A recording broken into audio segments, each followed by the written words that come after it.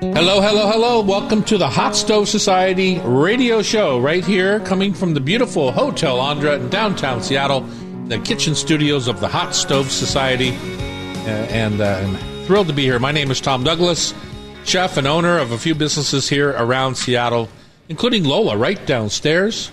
You know, the lobby of the new hotel is so spectacular. That's right. And I guess the rooms are, too. I haven't stayed in one yet, but if you want a staycation, come down and join us here at the Hotel Andra.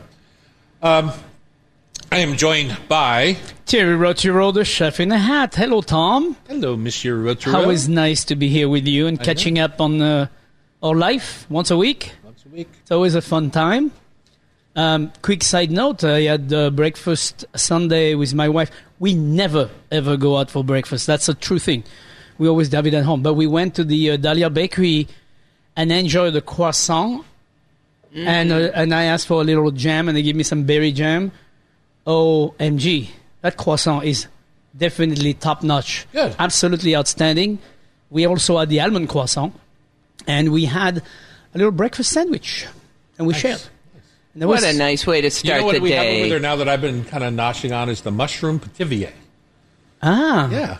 I'm going to try that next. I didn't even know how to say the word before that. And I looked at those cinnamon roll frozen in the case, and I almost bought the sticks. And I was like, no, you can't. That's not on your diet line. I already had the croissant. I was like, that's enough. We have a very busy show today. Peak of the season visit with the winter squash, baked, fried, or boiled. Slow roasted leg of lamb. I had a class 2 weeks ago at the hot stove where we did leg of lamb, and I did it two ways. One on the bone, medium rare, and one slow roasted, well done. Then you started way before the class? Yeah. Especially since my leg of lamb was rock solid frozen, the one on the bone. The crunchiest croutons. My wife makes the best croutons. I challenge anyone to make a better one. Peppercorns, white, black, pink, green. They're all out there. What should you be using?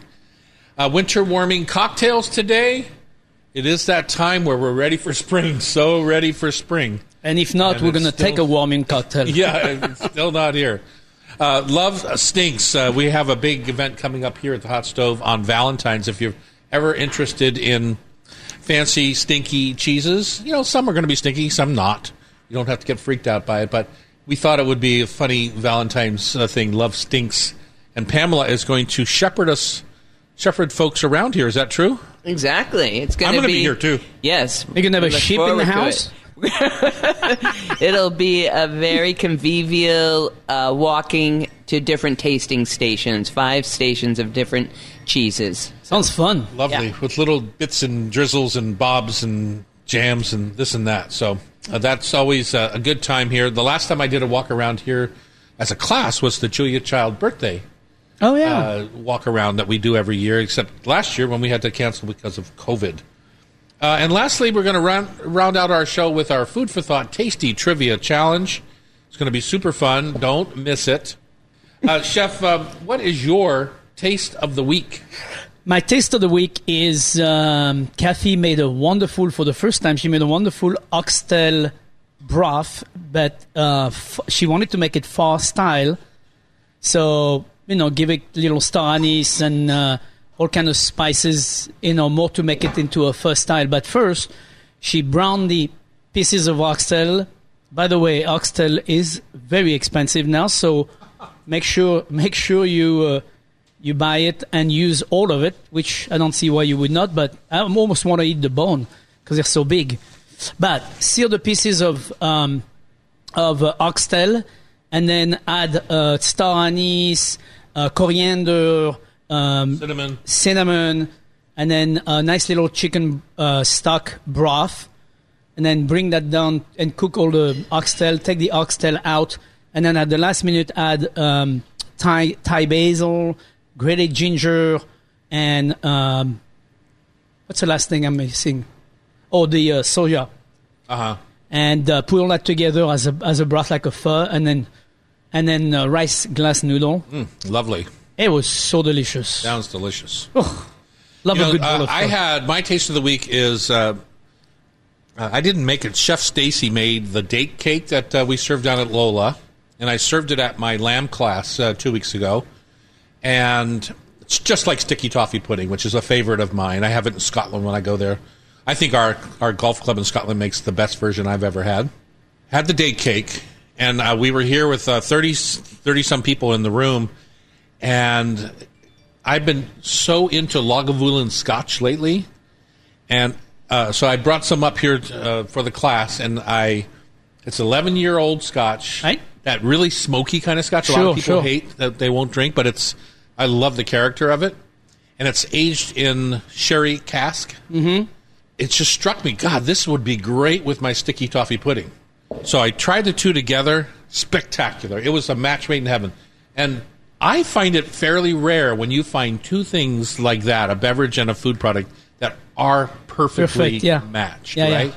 And that has to do with the salt content, sweetness, smokiness, the velvety texture of that Lagavulin on your palate. Right. There was so much. And the finish on at the end. After so much going on there. It was spectacular. Wow. The last time I had that match was in your part of the world, in Nantes, where I had a soft-ripened chevrita, or like a goat brie, right, with a Vouvray. Oh, yeah. And it was like magic. Yeah. Right? That Chenin Blanc and the Vouvray was magic. Yeah. Super dry. And so when you come across those perfect food and beverage matches, I find it really rare. Yeah. I find things that work together. Some things work together good. Some things work together okay. But perfect is rare. And so that was my taste of the week. It was a perfect match. Lagavulin, 11 years, sherry cask, smoky peaty Scotch, and with a little sticky toffee pudding. Wow. My, oh my. Would you try that? I'm very surprised by it. But you didn't try it, did you? No. We'll have to try that together. They have it downstairs on the Lola bar, so that's where I got it from. Up next, it's peak of the season winter squashes. We're going to debate hard skin squashes for spectacular results. On Cairo Radio, it's the Hot Stove Society Show, 97.3 FM.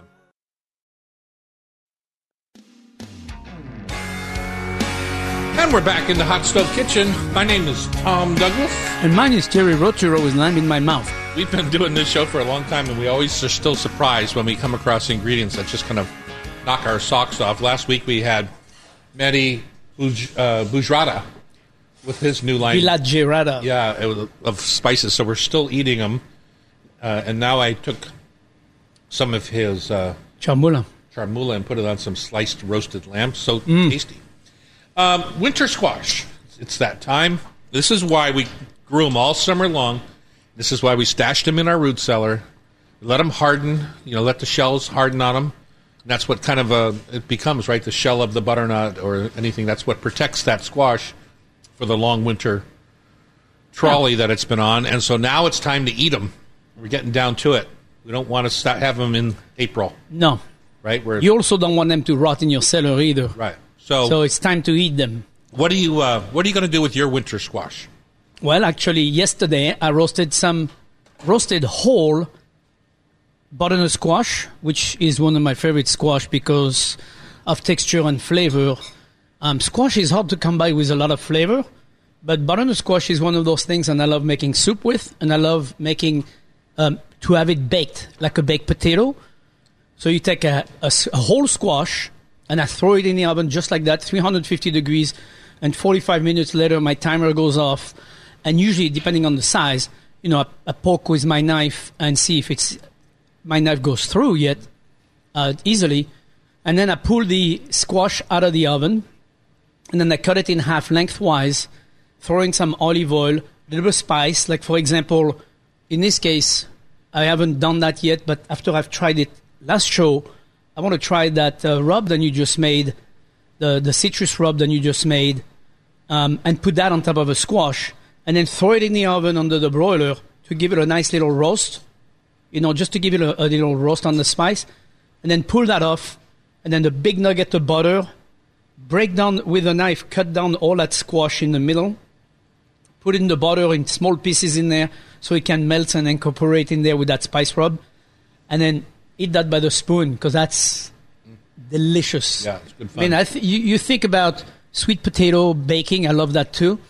It's the same kind of concept with the butternut squash. It's just a bigger piece, so you can share it with somebody else. But the meat can be so delicious. I mean, it's got a sweet to it. It's got a nice palate forming, when it's cooked all the way. It's really nice palate to it. But you could also add things like that chermoula you just put on your lamb. That'd be a great thing to add on top of a butternut squash that's Right. totally ready, like a baked potato idea. I mean, that would be easy to put that kind of stuff. So I think of butternut squash kind of lasting. I think of acorn squash in the same way, right? Right, It really right. does the same thing. I grew up with it in my family's house of having, my mother would cut them in half, seed them, turn them upside down in a pan with a little bit of water and bake them. And then she would turn them over once they were done and put the brown sugar and butter in the center. Oh, wow. And then finish cooking them, so all the kids just love that, Yeah, of right? course. It's easy hit for children. I still love it to that way to this day, and I made it for my daughter a few times, and she loves it. It's a no-brainer. But there's so much more savory things you can do with that acorn squash that it becomes its own course. Right. Right? You can have a squash instead of making a soup or doing anything. Just do something like dates and walnuts, Yeah. toasted pistachios, Yeah. anything within that squash cavity, and you have a beautiful little starter salad for your dinner. Cheese. Cheese, yeah. So nice. Some nice, even some blue could go well with, if you have a butternut squash that's roasted, all the way, and you put blue at the last minute in it and finish that in the oven, you have some nice contrast of like super sweet, dense, nice palatable vegetable with some blue cheese melted into it. It's like too extreme, and that works really well. And you can also use that as a spread. Right. You could spread that on top of a nice toasted country bread, something with a nice hot to it, and make a beautiful tartine. The other thing with winter squash that's fun to do is you take the bigger ones, like the curry squash, and you take them and you slice them like you would piece of pie or just into wedges, and then caramelize the wedges. You don't have to peel them. You don't have to do anything, because if it's not an edible skin, you can just simply not eat the skin when Correct. you're eating the squash. So, again, a great base, a side vegetable for roast beef or whatever you're making, roast chicken. That becomes a side vegetable, or it becomes the base of a goat cheese and hazelnut salad with caramelized squash underneath of it. There's a little little bit of- slivers of radicchio for bitterness, right? Yeah. It's delicious. I mean, the delicata is definitely a nice grilling squash. do those last all winter? I've not tried to keep. I don't think they do. No. They start to deteriorate Yeah, now. yeah. That's why we need to move to the butternut, because Right. they are considered the thin-skinned. They don't harden off as well. Yeah, I think the delicata does not make it through the whole winter, but it's one definitely that also is good sliced and grilled.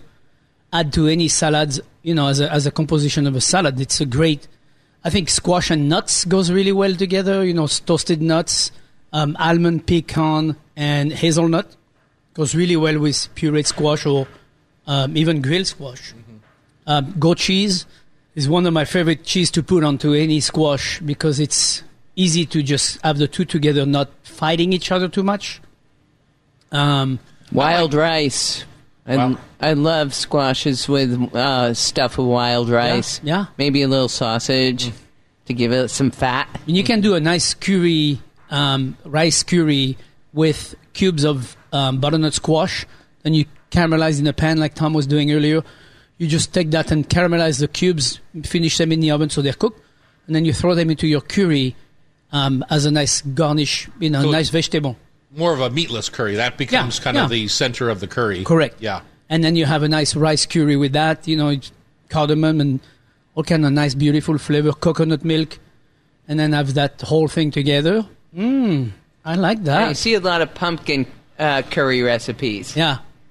Another squash I had forgotten about. Right. But isn't the best wintering squash, I don't think. It doesn't. I don't think Doesn't hold it as doesn't well. hold as well. You know what does is Hubbard squash, and Yeah. Hubbard squash is the one you see in many of the grocery stores.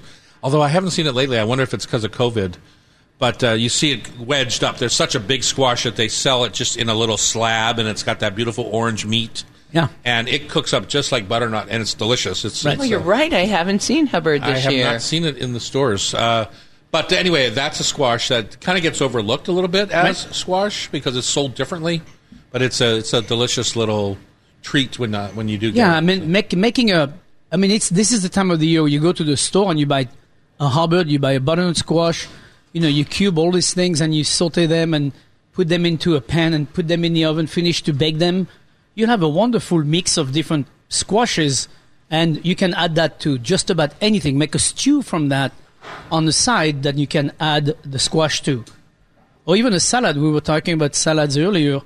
Same thing with mushroom. You could do sauteed mushroom, mix that with all your cubed caramelized squash, and you have, dollop of goat cheese right on top, some fresh herbs right on top, and you have a nice drizzle of Moroccan olive oil on top of that. Yeah. If you're making a Moroccan tagine, that ras al hanout that we had last week, or anything even harissa, like that, you put a little harissa in there. Yeah, you put the roasted lamb in there and the squash on the side, and you have a nice little tagine. So, super fun, deliciousness, right here on the Hot Stove Society show. We always have some favorite recommendations. Speaking of which, when we come back, it's going to be croutons. I'm sick and tired of getting lazy croutons in restaurants. You know what I mean by that, Chef? Yes, the one you open the bag with. When we come back on Cairo Radio, it's the Hot Stove Society show, 97.3 FM.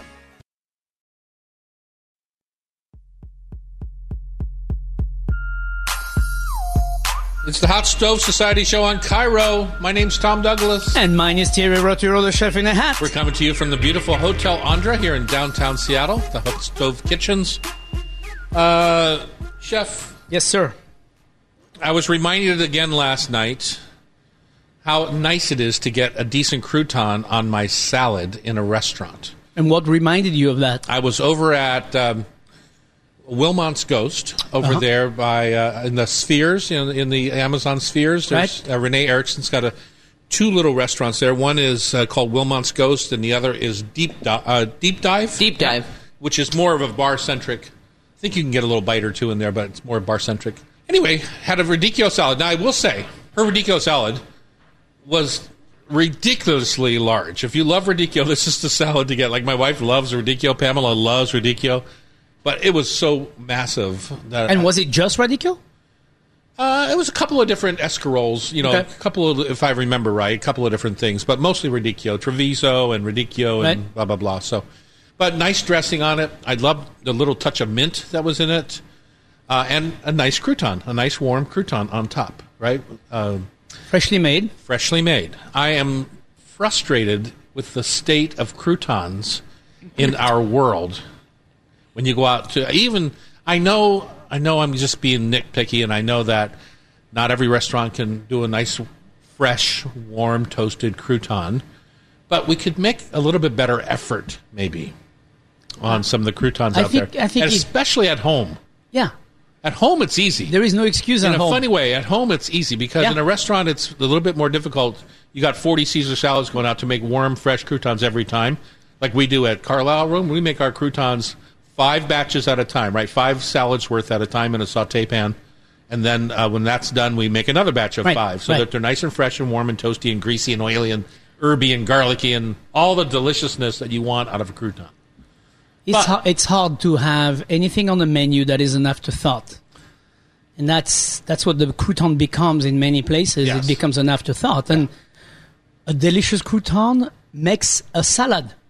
Makes wherever you're using it, it's like so delicious. Right. You use a crouton that's old or that's been not fried in the right way or not fried in the right oil, or it's been sitting in a box in your or like cupboard three days later months. They're still using the same crouton, and you're like, so I guess I don't want to rant this whole segment. I want to give people the opportunity to make a better crouton. We are going to release the crouton from its servitude of a Pepperidge Farm box and dried out nonsense. So, can we get rid of the idea that you have to start with stale bread? Yes, absolutely. We have this conversation about stuffing all the time, but let's get out of the habit of using stale bread. You know what stale bread is? It's old bread. You're starting with stale bread. Okay? Use fresh bread. Delicious. Even if it's just bought for the crouton. Correct. Fresh bread. Right. Then, for me, my wife makes the best croutons. So I follow her lead on this, which is 50% olive oil, 50% butter into a pan, and a good amount. Mm-hmm. If the crouton can't soak it up, it'll stay in the bottom of the pan. Correct. But you don't want to leave a crouton that is thirsty for more fat. Correct. Right? You want a perfectly sated Imbibe. crouton. All right? So olive oil, butter. She puts whole sprigs of thyme into there. Whatever herb she has around, like Rosemary. a little bit of rosemary, but not too much. Salt, pepper into this olive oil butter. Slivers of garlic, right? And she kind of goes low and slow. And now we get to the bread. We have a fresh loaf of bread that she either tears or makes little croutons. You know, I don't love square croutons. Right. If you're using fresh bread, I can live with it. To make square crouton, you have to waste bread. Well, That's what my dad would say. only if you take the crust off. But if they're all perfectly square, yes. But the crust is good. Yeah, the crust is good. So a nice, fresh bread. Soft, fresh, delicious. I'm not talking about Fran's Wonder Bread or anything like that. I'm talking about a nice rustic baguette or country bread or something. Cut into what? 3/4 of an inch would be probably my Or size. torn into smaller pieces. Right. And then saute in that mixture. The Yeah. mixture is most important. Right.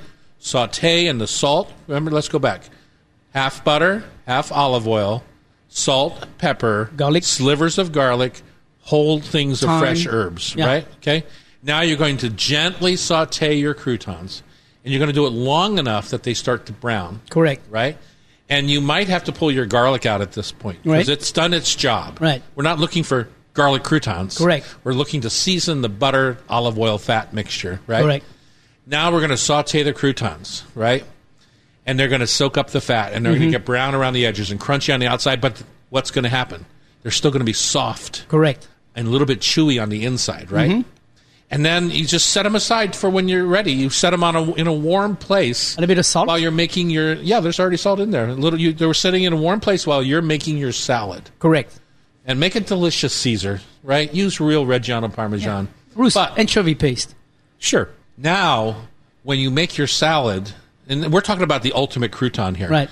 When you make your salad, so many people take that crouton and then just pop them on the top. That's not the way to do it. You take that warm crouton, you put it right in with the rest of your salad ingredients, including some cheese Toss if you it want around. the grated cheese. You toss the croutons with the dressing. The crouton needs to pick up the flavor. It's not needs just a to be piece dressed. of fried bread. Yeah. So now we toss.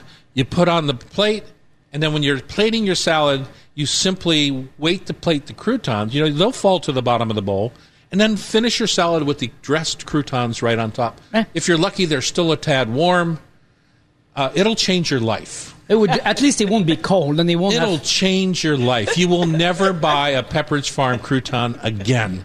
Amen to that. All right? I am- Do you have any better thoughts on it? No, I'm not touching that. There's like, to me, I just think it's important to, back again, the oil, the butter, seasoning is the most important part. That's how you flavor your crouton correctly. And yeah, don't be shy. I mean, toss it. What are you doing? You're frying a piece of bread. Yeah. What are you afraid of frying something? You're afraid of the oil? The oil is nothing but delicious oil. By the way, that oil doesn't boil. It just goes up to temperature so it can actually absorb the time to Well, it release. does boil a little bit in a way because the whey of the butter turns a little bit brown, right? Correct. So it's But it's not boiling, It's, it's- like, It's just Bernard high was heat. that. Yeah, it's Yeah, just- a little bit higher heat. But it's only medium heat. You never get Yeah, higher yeah, than yeah, medium yeah. heat. And just enough to release the time and, so the flavor comes out. The only things you can do wrong, you can burn the croutons and you Yeah. can burn the garlic.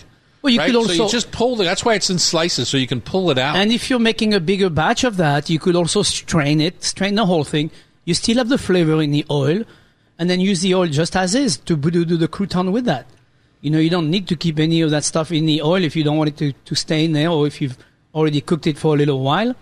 And if you have leftovers, you can reuse it next day or the next few days. Keep it in your fridge, and it will melt down just like it is to start. Yeah. So I want everyone, Sean, how much time do we have? I want everyone to look at your radio right now, right, or your podcast source, or wherever you are, and I want you to put your hand over your heart, and I want you to take the pledge with me. I pledge. I I pledge that I will forever, the rest of Forever. my days, The rest of my the days. rest of my life, make fresh bread croutons make fresh bread crouton. like my lovely wife Jackie makes them, Like your lovely wife, Jackie, makes. and serve them dressed in your salad. Ooh, even better, serving dressed. Dressed in my salad, and preferably still warm when they get to the table. Oh, preferably boy. still warm. Yes. When they get to the table. I swear to that. Okay, And by the is way, everyone- if you're making onion soup, take a bunch of those croutons and sit it right on top That of your is onion perfect soup. for onion soup. Grated cheese, put that under the salamander. Pooh! Yeah, those fresh croutons like that work beautifully. That's what we're doing at Carlisle right now. We have onion soup on the menu for the Yeah. first time, and we're doing those croutons in the Ooh, I gotta onion go soup. try that. Yeah, well, I don't know You if have it's up to onion your soup on the standards. menu. You make a fine onion soup. I was But gonna it's delicious. I had it the other night for dinner. So.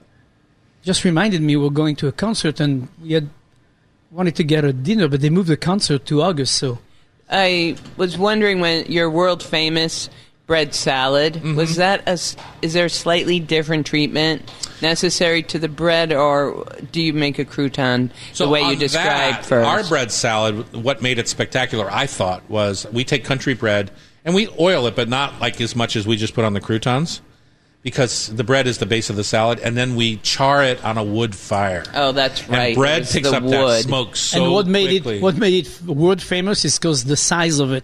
And also, we dressed that bread with the pesto vinaigrette that we would make for that, and so it was moist and delicious, and I liked that salad a lot. We called it the Tuscan bread salad. Miss it like crazy. Okay, slow roasting. Can you cook an entire leg of lamb from frozen? What do you think, Chef? When we come Absolutely. back on Cairo, it's the Hot Stove Society radio show, 97.3 FM. All right, we're back in the Hot Stove Kitchen. It's Chef in the Chapeau Monsieur Roturo. and Tom Douglas at your service. We are going to talk about roasting lamb. We don't really talk about dry roasting very much on this show. I don't know why.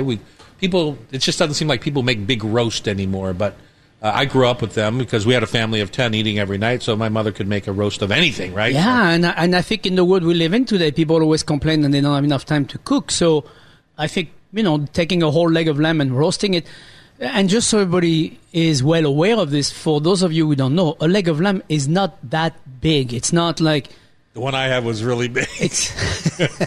It was 12 pounds. That's a hefty lamb. A hefty leg of lamb. It's not yeah. a lamb anymore. It's almost like a mutton. No, but a leg of lamb is not that giant. I mean, think about it as, 12 pounds. If you take the bone out, you're not 10 pounds. But it's also, when you think about it, with the shank on, it is about close to 24 inches long, so that Right. meat is spread out over a long ways, unlike, Correct. say, a turkey where it's in the round, or Right. a prime rib, which is super solid, right? So But you can find a leg of lamb in most store. You can find a leg of lamb in the net, boned out, and it's like, 4 pounds. yeah, and so let's 5 talk about pound. that. So anymore, it's hard to find a whole leg bone in. Correct. Right? That's the issue I'm It's talking really about. it's difficult to find. So we had a class last week or two, and Chef Annie ordered in the lamb for the class, and I wanted the bones to make stock with, and I wanted a whole lamb bone in so I could show how to bone a lamb. Right. So I get here for my class, and we hadn't opened the boxes yet, and my 4 lambs that came boneless, because they had sent us some bones. And then, and it's like you get at the store, right? It's got the net on it, Right. and all that kind of stuff, which is fine. I made do. But then my bone-in lamb leg came absolutely rock solid frozen. And it's now 1:30. My class starts For the at day 4 of. My class starts at 4:30. Oh, wow. And I'm supposed to bone out this lamb for class, right? So, no way. It's not going to work. So I turned the oven on to 325 convection, so I had the hot air going. Sure. And I put the whole leg in the oven, frozen rock solid. And about an hour into it, I look at it, and it's melting, right? Right. It's not melting, but the fat on the outside is glistening, and it's lost its deep freeze. Right. So now I can season it. I had made a little paste of all the different herbs that we have, garlic, salt, pepper, lemon juice, and I made a paste. And so then I put the paste on the 1 hour cooked lamb. Sure. Then I put my mushroom rub on top because that class was Cool. calling for the mushroom rub. So I put it back in the oven, and I checked it. It was still frozen in the center, but the outside was starting to cook. And we've had Kenji Lopez Alt on this Sure, show, right? sure. And he's the one who kind of convinced me. Matter of fact, we had him just 2 weeks ago. convinced me that going from rock solid from the freezer to the oven was okay, or even to the stovetop is okay. You just have to change how you cook a little bit. So Right. put it on low. 2 hours into it, I could get my thermometer all the way into the Wow. femur bone, the leg bone, right? Really? The shank was already looking like it was almost cooked Wow. because that's the smaller end of the... Sure. 3 hours into it, I said, I might have to pull this out before class even starts because I was already at 125. Wow. But you were trying This to is look a for medium rare. rock-solid 12-pound roast, but you forget how fast things can change cook, in yeah. the oven, right? Yeah. And in a funny way, because the center is cold, you can keep the center much more rare than you might if it was warm or like room temperature Yeah. when it Yeah. went in, right? Because then you couldn't get the brown on the outside. But now my outside was perfectly brown. My inside was at 125, perfect medium rare. And I pulled it out of the oven in time to sit down for the people in Let class. it rest really well. From rock solid frozen. Isn't that crazy? Yeah. And then you bond it out, and then it was perfect medium rare. Our class was about a well done lamb, like my mom used to Okay, cook. She used yeah, to cook that- it on the bone, but always well done. Yeah, right? sure. More like what you were talking Correct. about earlier, low Yeah. and slow. 12 How long hours. would you take to do a low and slow bone in? 12 hours there's a recipe called the 12 hours lamb. Mm-hmm. And you take a leg of lamb and you cook it for 12 hours at about 250 in the oven. And it comes out, it's like the meat is falling off the bone. It's You're like not the slicing. Greek style, right? You're not slicing this. Yeah. You're pulling it. Just like you would a goat if you were cooking it all the way down. Then you're pulling the meat off. That's what you're doing with that. You're not slicing this on a beautiful platter. This is a meat that pulls out. Mm-hmm. So it pulls out all at one piece. If it's on the bone, you pull big chunks and you put that on the platter. And then people take that out and then mix that with either, like where I come from, we like to have it with beans and butter and, a good pot of beans and some butter, lots of butter. And then the lamb pulled on top of that with a little bit of harissa. Man, you put that on a piece of country bread that's been toasted in the fire. Yeah, Oh, so delicious. so good. I could eat that every day. Uh-huh. So good. Isn't it funny how like my mom always roasted it on the lamb on the bone and always served it with mint jelly, right? We always had it at Easter, blah, blah, blah. It's funny how you grow up with just certain traditions, unlike the way you and I cook, Right. which is, God, I saw this recipe, I'm going to try that. Or, Right. it's funny. Your mom made it probably the same way her entire life. Oh, Probably yeah, no, still of course, making of it course. the same way, yeah. Yeah, but it's not, and there was, to me, I think that lamb is rare or medium rare or whatever. That's one style and that's one type of meat. Mm-hmm. But, honestly, when you get to a leg, most of the leg is pretty tough. I mean, it's got fibers, got muscles. It's great to cook it all the way. That's why it does so well in stews. That's why it does so well in, it holds together itself and obviously full of flavor, but you can actually eat it and it's tender to your teeth as opposed to, something that you can't chew. If you cook a leg of lamb medium rare, you better have the best part of the leg of lamb, because there are some part of the leg of lamb you cannot chew. Like the shank. Yeah, you can't chew that when it's medium rare. There's no way. So when you're in a grocery store now and you buy a leg of lamb, typically you're only getting half the leg. Correct. You're not getting Right? the shank. So It's a different department. and it's been boned out. The hip bone is out and the femur bone is out. And typically it's got a net around it. Yeah, So for me, I like to pull that net off. me too. And then I know you love to butterfly it further. I Correct. take out the little sacs, the glands that are in there, Yeah. and then I butterfly it, marinate it, put it on a charcoal grill. If you want to stuff it and cook it as a whole roast, I still personally take off the net, and then I'll make a paste or something for the inside, and then I'll go back and tie it with Yeah. butcher twine. Right. Two reasons, right? Seasoning. You leave the net on. When you pull it off, you pull off all the deliciousness that's accumulated when you roast the Correct. lamb, right? Yeah. Because it's hard to get that net off without taking the outside of the lamb off. Correct. Whereas if you just put a couple of ties with butcher twine, it's easy to leave the brown Right. seasoning on. The other thing is leave the fat on it. Right. There's not enough. It renders out and becomes crispy when you roast it. Correct. Especially well done. Correct. And it's not enough. It's not like a brisket fat where Right. it's an inch thick, right? It's just a quarter to a half inch thick in a very few parts. Yeah. So leave it on and let it go. No, I'm totally with you, Tom. I think it's exactly, and I like to butterfly it so I can get that crispiness on all sides, whether I'm grilling or whether I'm searing. so I can get more crust, and more crust is better than anything else. So, it's how I like my lamb. And when I do the leg of lamb like this, it's always, I never cook a leg of lamb less than medium. It's always medium or more, mainly because I like to, not have to spend hours chewing on a piece of lamb. Yeah, and you want to accentuate that nice lamby flavor. If it's too raw, you don't get that pungency. Correct. Of it. Super fun. Let's talk about peppercorns when we come back. There is some confusion in the marketplace. White, black, green, pink. What do you use? What do you choose? On Cairo Radio, it's the Hot Stove Society Show, 97.3 FM.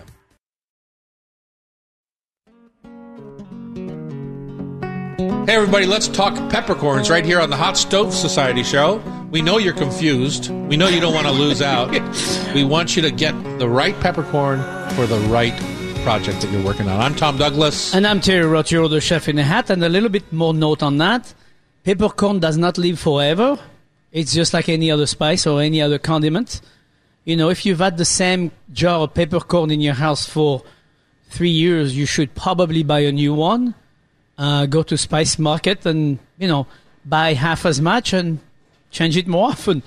Yeah, it's so tempting when you see them at Costco in the 1 pound jar, and then you realize that most people take 2 or 3 years to get through that peppercorn. I mean, they do last, but they last, but they're peak not. Pungency is not 3 years later. Right.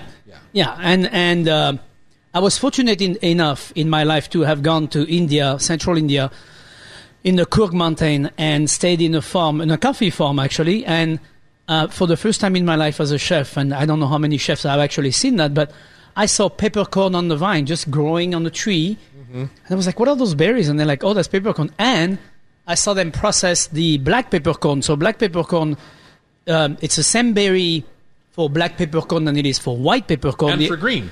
No, it's a different berry for the green, I think. Oh, no, you're right, for the green. But the black peppercorn is the unripe berry that they take.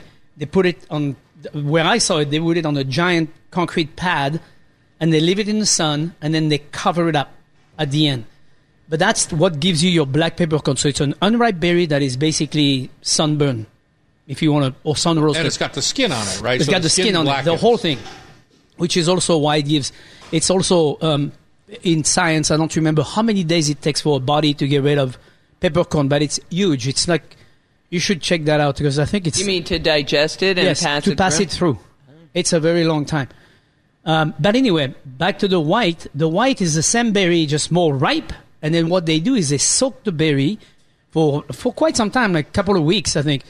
And then they take the berry out and remove the skin that's on top, easily removed. They remove the skin, which is why, by many chefs' standard, the white peppercorn is considered a little bit more delicate because it's not quite as strong and as muscular as the black peppercorn. It's a bit more delicate of a peppercorn. And then, of course, I never seen the process of green peppercorn. They're just Pamela, you looked this up. They're just an unripe black peppercorn, right? Yeah. Yep. The black peppercorn is unripe also, according to our research, but the green one is just a young version of it. But the green one is not sun-dried. It's just straight put up into a jar, where the black is really sun-dried. Now, I've never loved white peppercorns because to me they just they don't have the pungency that I'm looking for. So, and when I was a young chef and being taught this or that, a lot of times chefs would use the white peppercorns when they didn't want the black pepper to show up. They would use it in velouté, or they'd use it in hollandaise, or they'd use it in some sort of fish preparation where they didn't want the black specks of black pepper. Very often on fish, especially white fish, especially things like scallops and stuff like that, you used white pepper to not be. The number one reason was not just the color, was the pungentness of the black peppercorn was supposed to be like more for the meat and for the rough stuff or the rugged stuff, and then the white peppercorn was to be used on like beautiful fresh langoustine, or if you're making things like that, you just use a little bit of that white peppercorn to be gentle to the seasoning. Mm-hmm. And of course, yes, that got into the bechamel with white, because I'm like, bechamel, you don't want the black specks. Bechamel is like, who cares? It's like, you have black specks, and I'm like, well, yeah, but Well, that's the way a lot of things were at the Correct. At the and time, still are sometimes. That's the way it is. Yes. Are visuals rather Yeah. than any other importance. I think black peppercorn in bechamel is perfectly fine and actually serves a better purpose because bechamel is flour and water and butter. Milk, not water. And I'm like, you don't have much flavor there. It's a pretty base blend, so putting black peppercorn definitely gives it a little. Now, there are times, I argue with my buddy Emerald sometimes about, I feel like in his show he often said to Americans or to his watchers that if some is good, more is better, and that's always a problem for me. Right. That tends to be an American issue when you in our cooking. It is. In a lot of things, right? Because we can.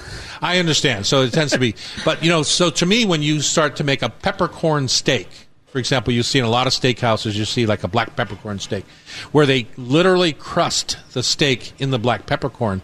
I feel sick afterwards when I try to eat stuff like that. Yeah. Well, I think there's a giant confusion. Perfectly said, Tom. I think there's a big confusion onto how that should be done in the first place.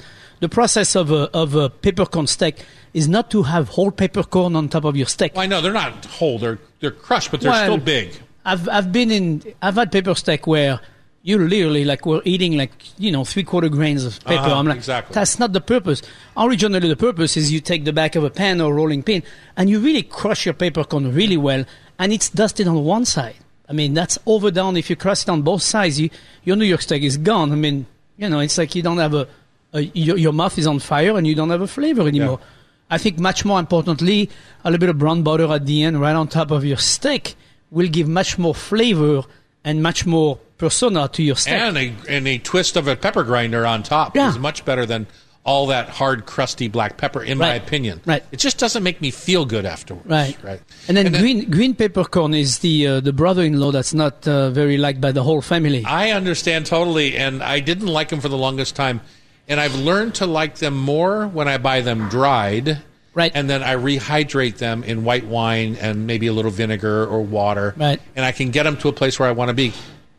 All the years I was cooking, green peppercorns always came in a tin, like a little tin can. Always. And they always tasted metallic, and it's like, why do people use these things? Yeah. They're gross. Yeah. So you can get rid of that whole flavor by rehydrating dried ones on your own and not dealing with any of that. Yeah, and the dry one are definitely better flavor than the one in the juice. Pamela, sure. why don't you jump in here real quick? Pink peppercorns. Let's deal. You came to my house once and said, I don't ever want to see another pink peppercorn in a dish that you serve me again. But it turns out they're not peppercorns. And they're not peppercorns.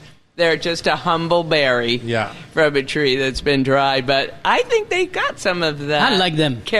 I love them. I like them, especially in a cold situation. Cooking pink peppercorn, I'm not recalling anything that would really take me out of bed in the morning early, but cold, Tom, when you eat crushed pink peppercorn and you cook something very gently, let's say a pâté, for example. I like to put pink peppercorn in there because when you eat that pâté and you crush on that little piece of pink peppercorn. It's not a peppercorn, chef. I know. It's got a release. But we call it. It's got a release that is really nice and fragrant, not overstated, and not too spicy, obviously. So I like the flavor of that. But you're right. It is not a peppercorn. It's a berry. I get it. What's the one? So you are allowed now to use pink berries anytime. I hide them in my pantry. Well, I think they really became popular when the clear spice grinders came out, where you could mix all the different. They look so pretty. Peppercorns, You're right. And so they became very popular from a visual perspective. Winter cocktails coming up next, so hang with us here on Cairo Radio. It's the Hot Stove Society Show, 97.3 FM.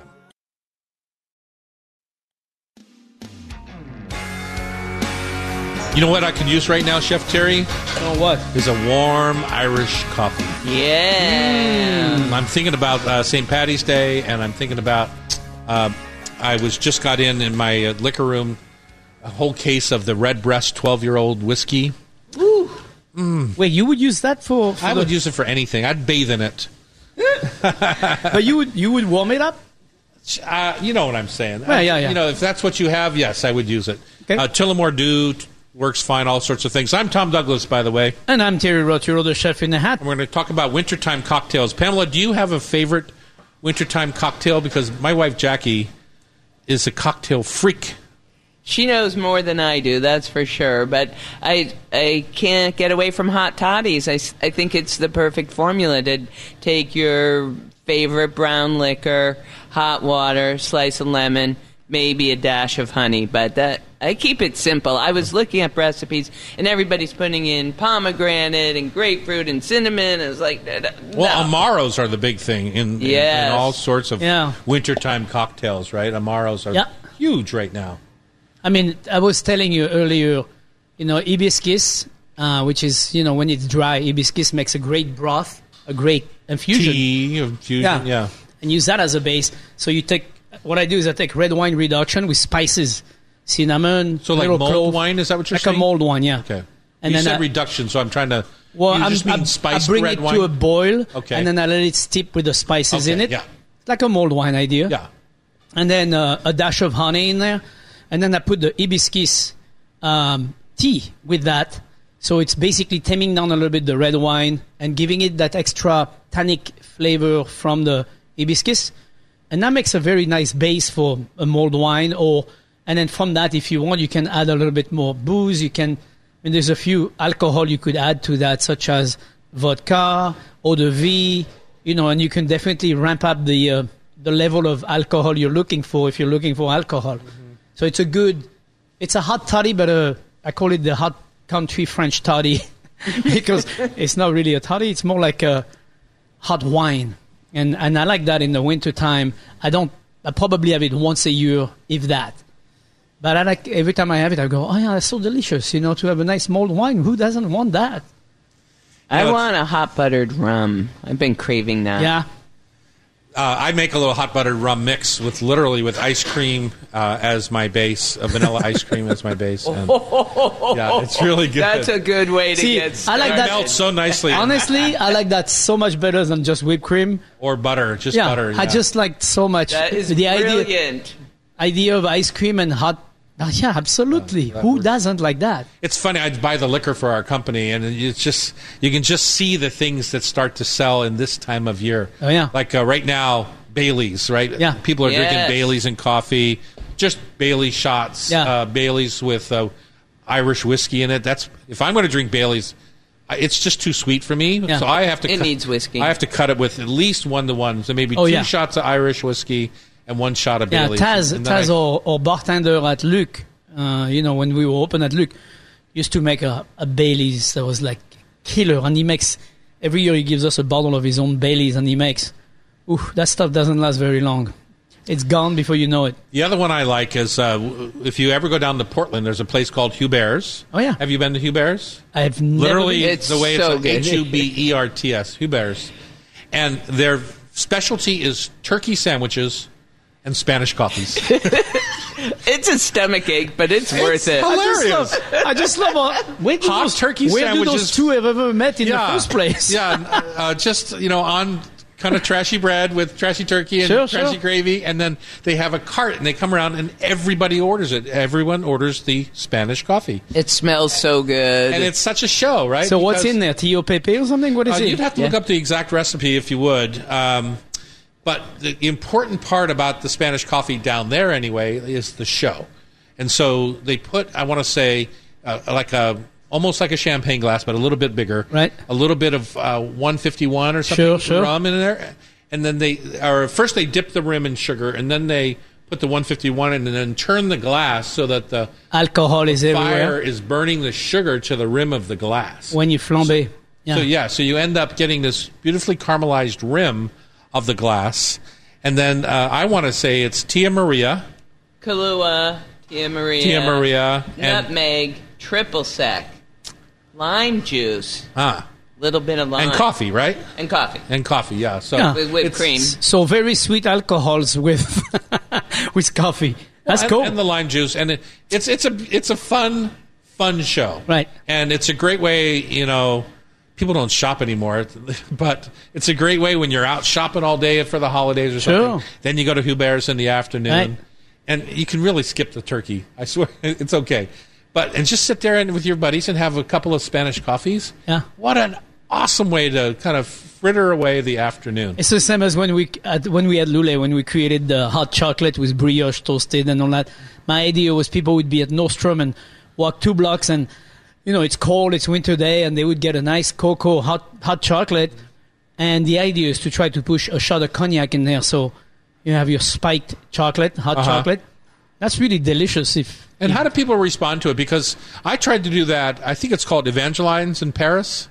Yeah, Evangeline. Evangeline, they got very well known for that very same thing. But the chocolate is too rich for me, man. It's like drinking chocolate cake. Yeah, I don't do chocolate like this. I do chocolate the way I was raised with, and much more liquid. The milk and the cream is much more prominent than just the cocoa. It's not a ganache. I mean, some places are making hot chocolate. It looks like you could put a knife in it and the knife would stand up. Yeah. And I'm like, that's not a hot chocolate. That's like a dream. Well, they call them drinking chocolates to differentiate it, to alert you that it is a different texture. Yeah.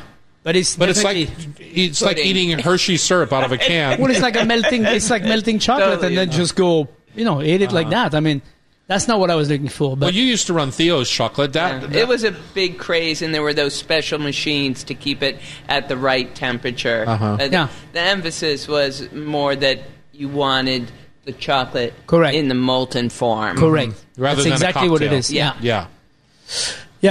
But it's good to have a little booze added to your chocolate or to your... there's nothing wrong there. Mm-hmm. And make it hot, the whole thing is nice and, it's reviving. The last trend that I saw that I found very interesting was tea, using Earl Grey tea. Oh, yeah. With things like Frangelico. Which is an almond liqueur, right? Mm-hmm. Yeah. And or hazelnut. Hazelnut, I think. Not positive. But it cut the combination of the tea and those sweet liqueurs ends up with a completely different result in the flavor. Right. Because of the 2 ingredients. Yeah, and Earl Grey would be a good carrier. That's a good I'm base. a new fan of Earl Grey. I didn't realize I've never been a big tea person, but in the last couple of months I've really gotten into Earl Grey's. The bergamot, right? Yeah. That the oil that they put with the tea, it's just super fragrant. Because your daughter's living with you. Probably so. But here's I'm not a fan of those big Tuacas and Frangelicos and even Kahlua and Bailey's are just too sweet for me. So I would suggest people go get a couple of Amaros, look them up online, and really, they have sugar in them, but they also bring the savory side with the herbage. And I think, however, that Amaro does probably better cold or room temp than it does hot. Do you? Yeah, I think when you warm it up, it changes the mouthfeel is and the texture, or the flavor and the mouthfeel is different. In terms of the beers, some of those beers don't do well, been warmed up very well. But we had the 2 women on here that have the Americano company. I think it's called Fast Penny Spirits. Fast Penny Spirits, you got it. And their Amaro is sweet enough that I think it could work like honey and herbaceousness in a hot cocktail. Right. I would suggest trying one of those. They've got great recipes on their website too. We've used some for some private parties, and they've got a master mixologist. Super good fun. Recipes. Wow. We're going to have a Love Stinks party here at the Hot Stove on Valentine's evening. Be a fun way to kind of hang out and go around. We're going to do some social distancing and have a good time. So let's talk about, when we come back, some raclette maybe. On Cairo, it's the Hot Stove Society Show, 97.3 FM.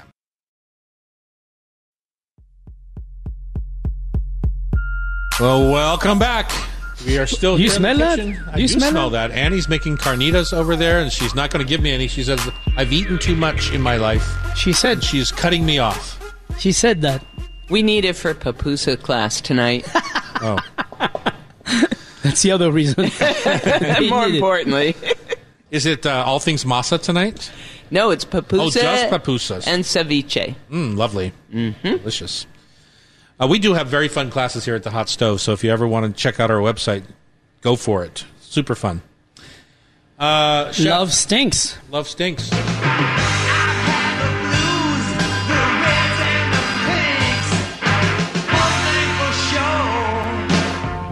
Love stinks.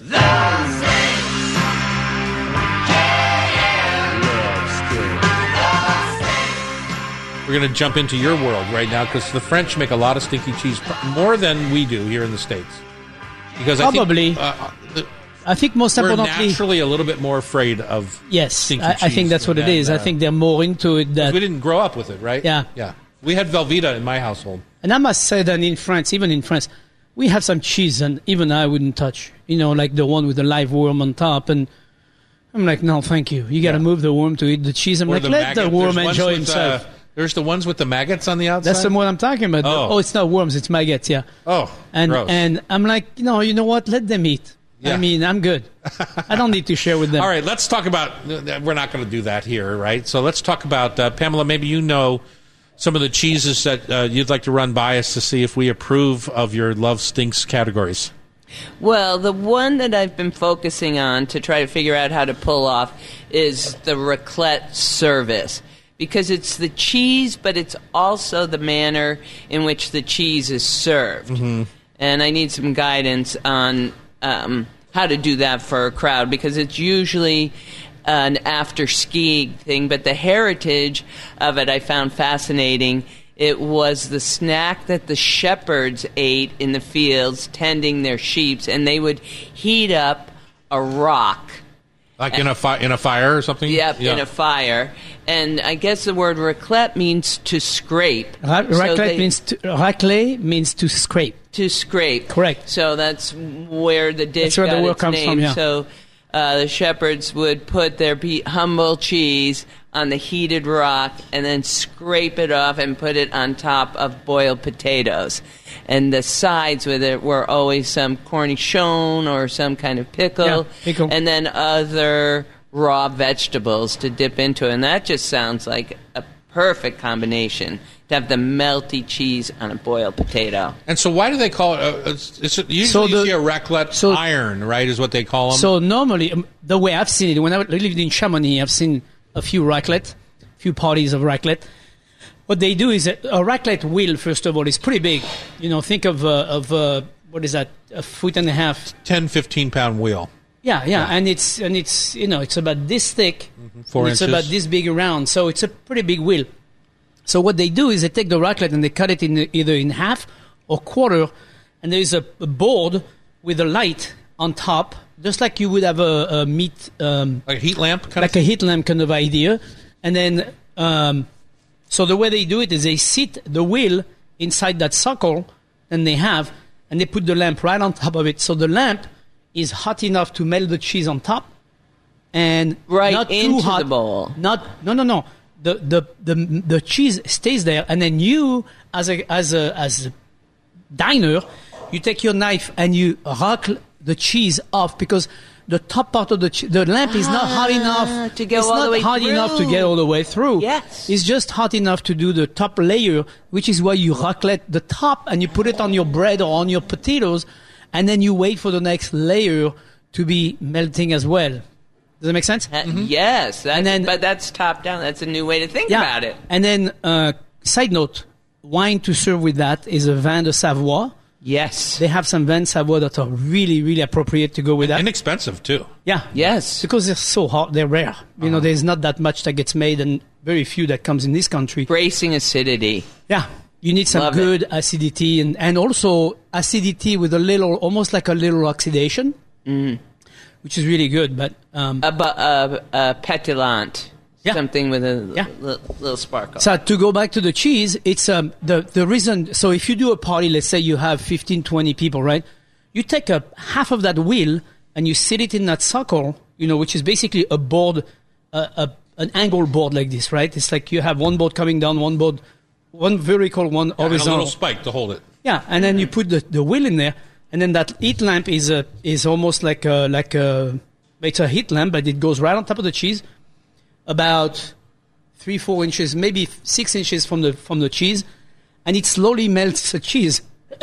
You have a party because everyone walks out to the cheese and then put it on top of their plate, their potatoes or whatever, and it's an ongoing process. It's not like the whole wheel gets melted at once. Right. It's not a fondue. That's where the scraping is really important to expose the next layer. Correct. So why am I always thinking about a raclette iron?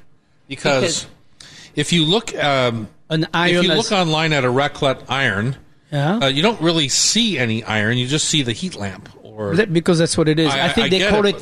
Why do they call it an iron? I don't know. Because they sell a lot of those griddle-style pans, but it's the heating from the bottom. I thought maybe it was like the creme brulee iron, where you put no. iron in the heat, get it super hot, and then you hold it over top of the raclette to kind of the radiant heat. No, I've never seen that. And I think that if you think about what Pam said, the story comes from the rock. You know, they would have a rock, they would put the cheese, so the cheese melts. A rock is never, I mean, unless you get your rock like super, super hot, it would melt the entire wheel. But, you know, first of all, the farmers would not have, the guy would not have a piece of cheese that's like 20 pound big, right? So probably a 5 pound big maximum. So it would melt it slowly but surely, and then you scrape it, put it on your potatoes, and then put it back on the rock, melt the next layer, then put that on your bread. All right, so what's the next cheese then? So, Well, this is where I need some guidance from your memory of the Palace Kitchen.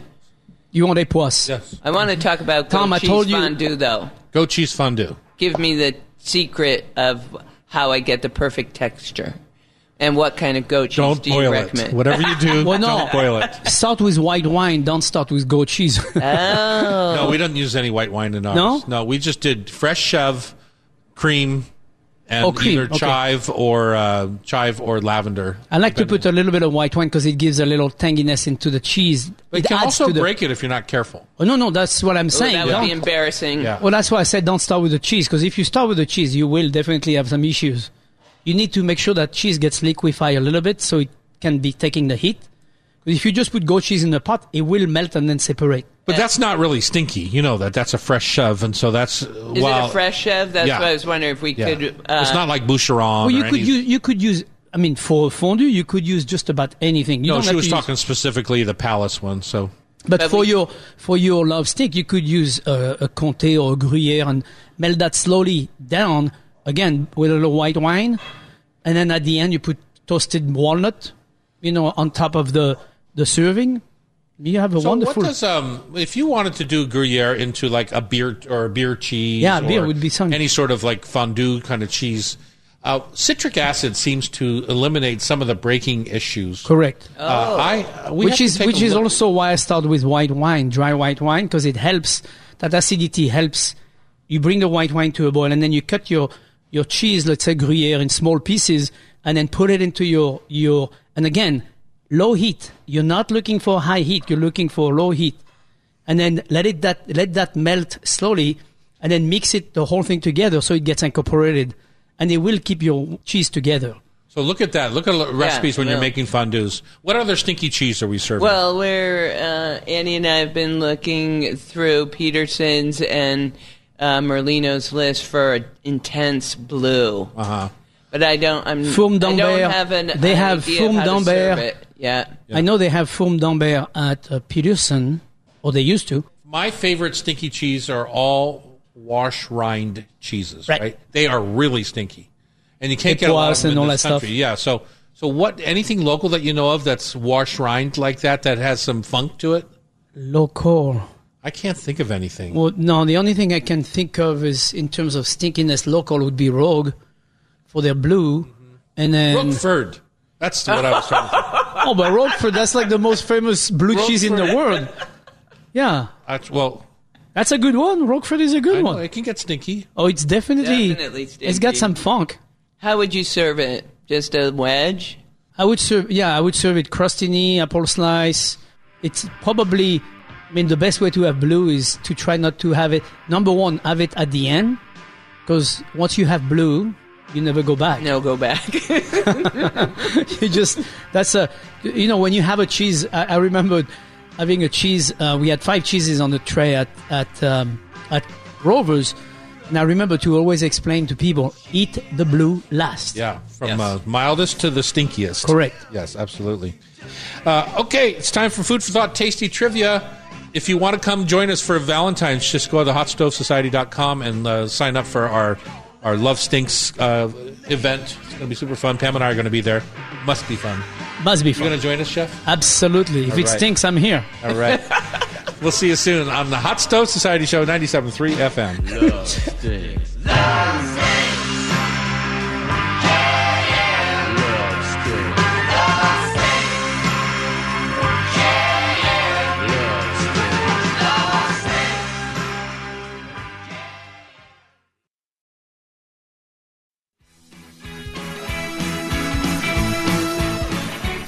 Welcome back to the Hot Stove Society Show. It's time for Rub with Love Tasty Trivia. Rub with Love rocks your pantry with versatile rubs, sauces, and mustards that pop with flavor.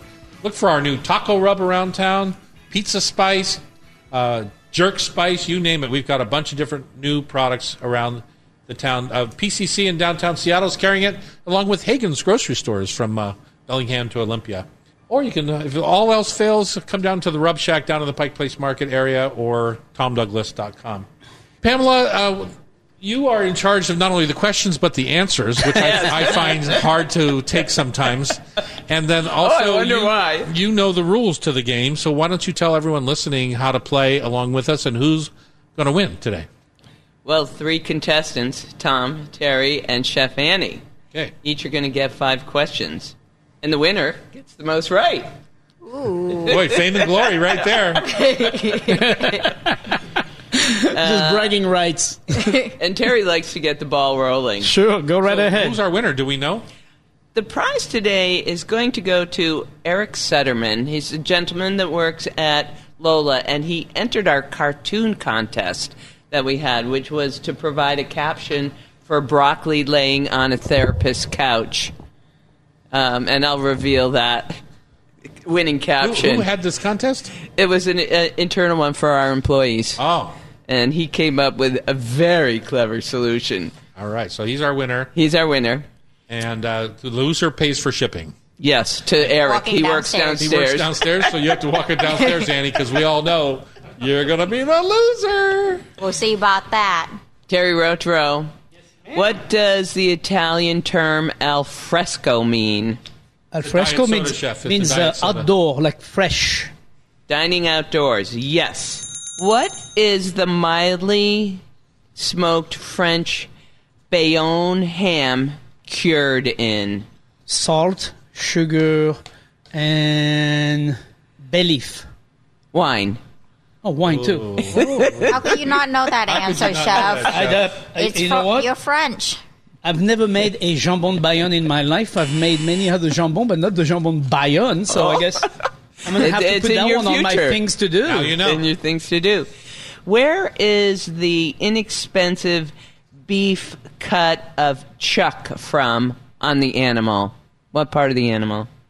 The bottom part, the back leg, top of the back leg part. Oh, my God. It's between the neck and the shoulder, usually Shoulder with a quad. blade bone. Huh.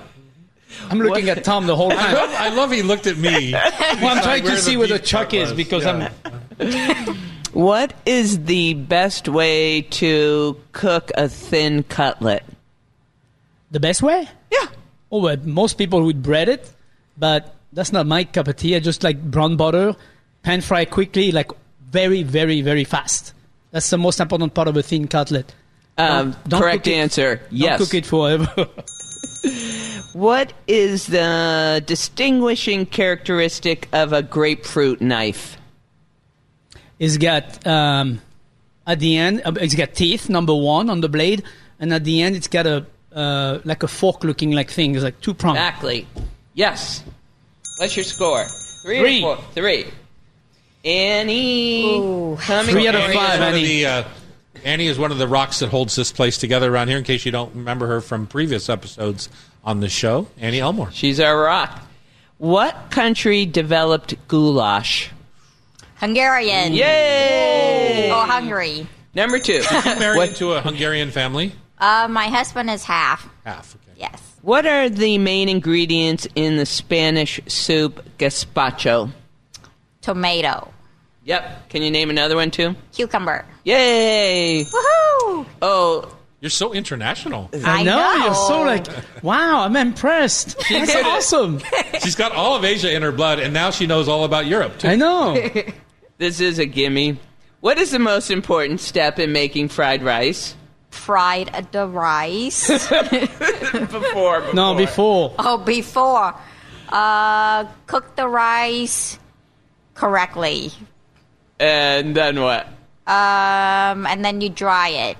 Yes. And chill it. Yes. Yes. Hooray! Tom is rolling his eyes right now. Would you like another rope to pull the next word out? Number 4. What is kombu? It is seaweed, dry seaweed. Yes. What is the name of the clam named after a shaving implement? Shaving, like shave stuff for your face. Sure. Or wherever.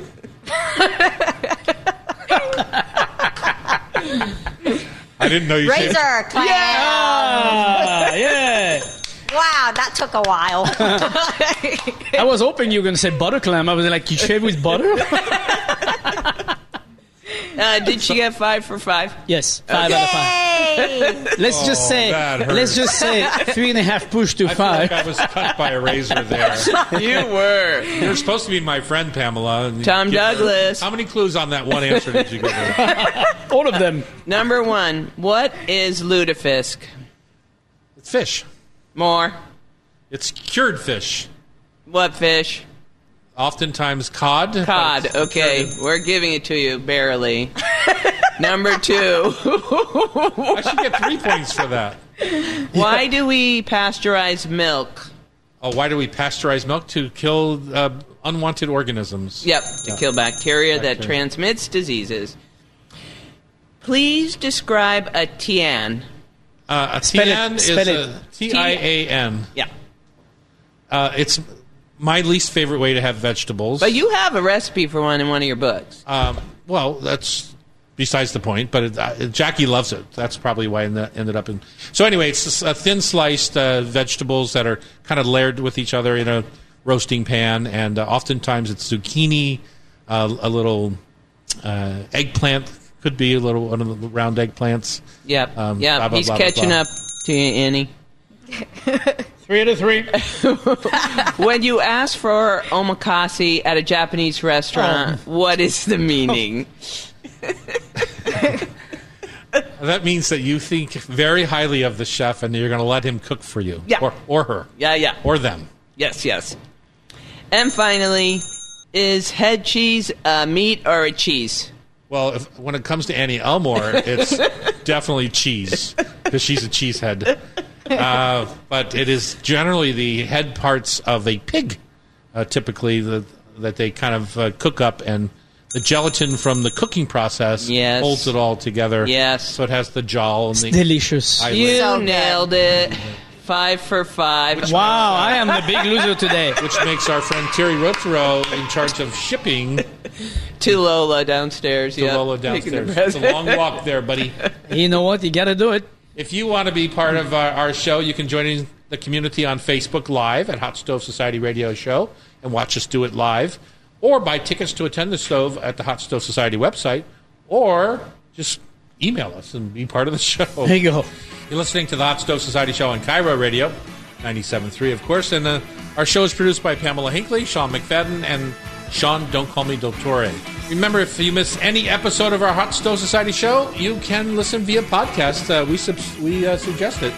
Subscribe with your favorite podcast app. You have yourself a wonderful, wonderful weekend.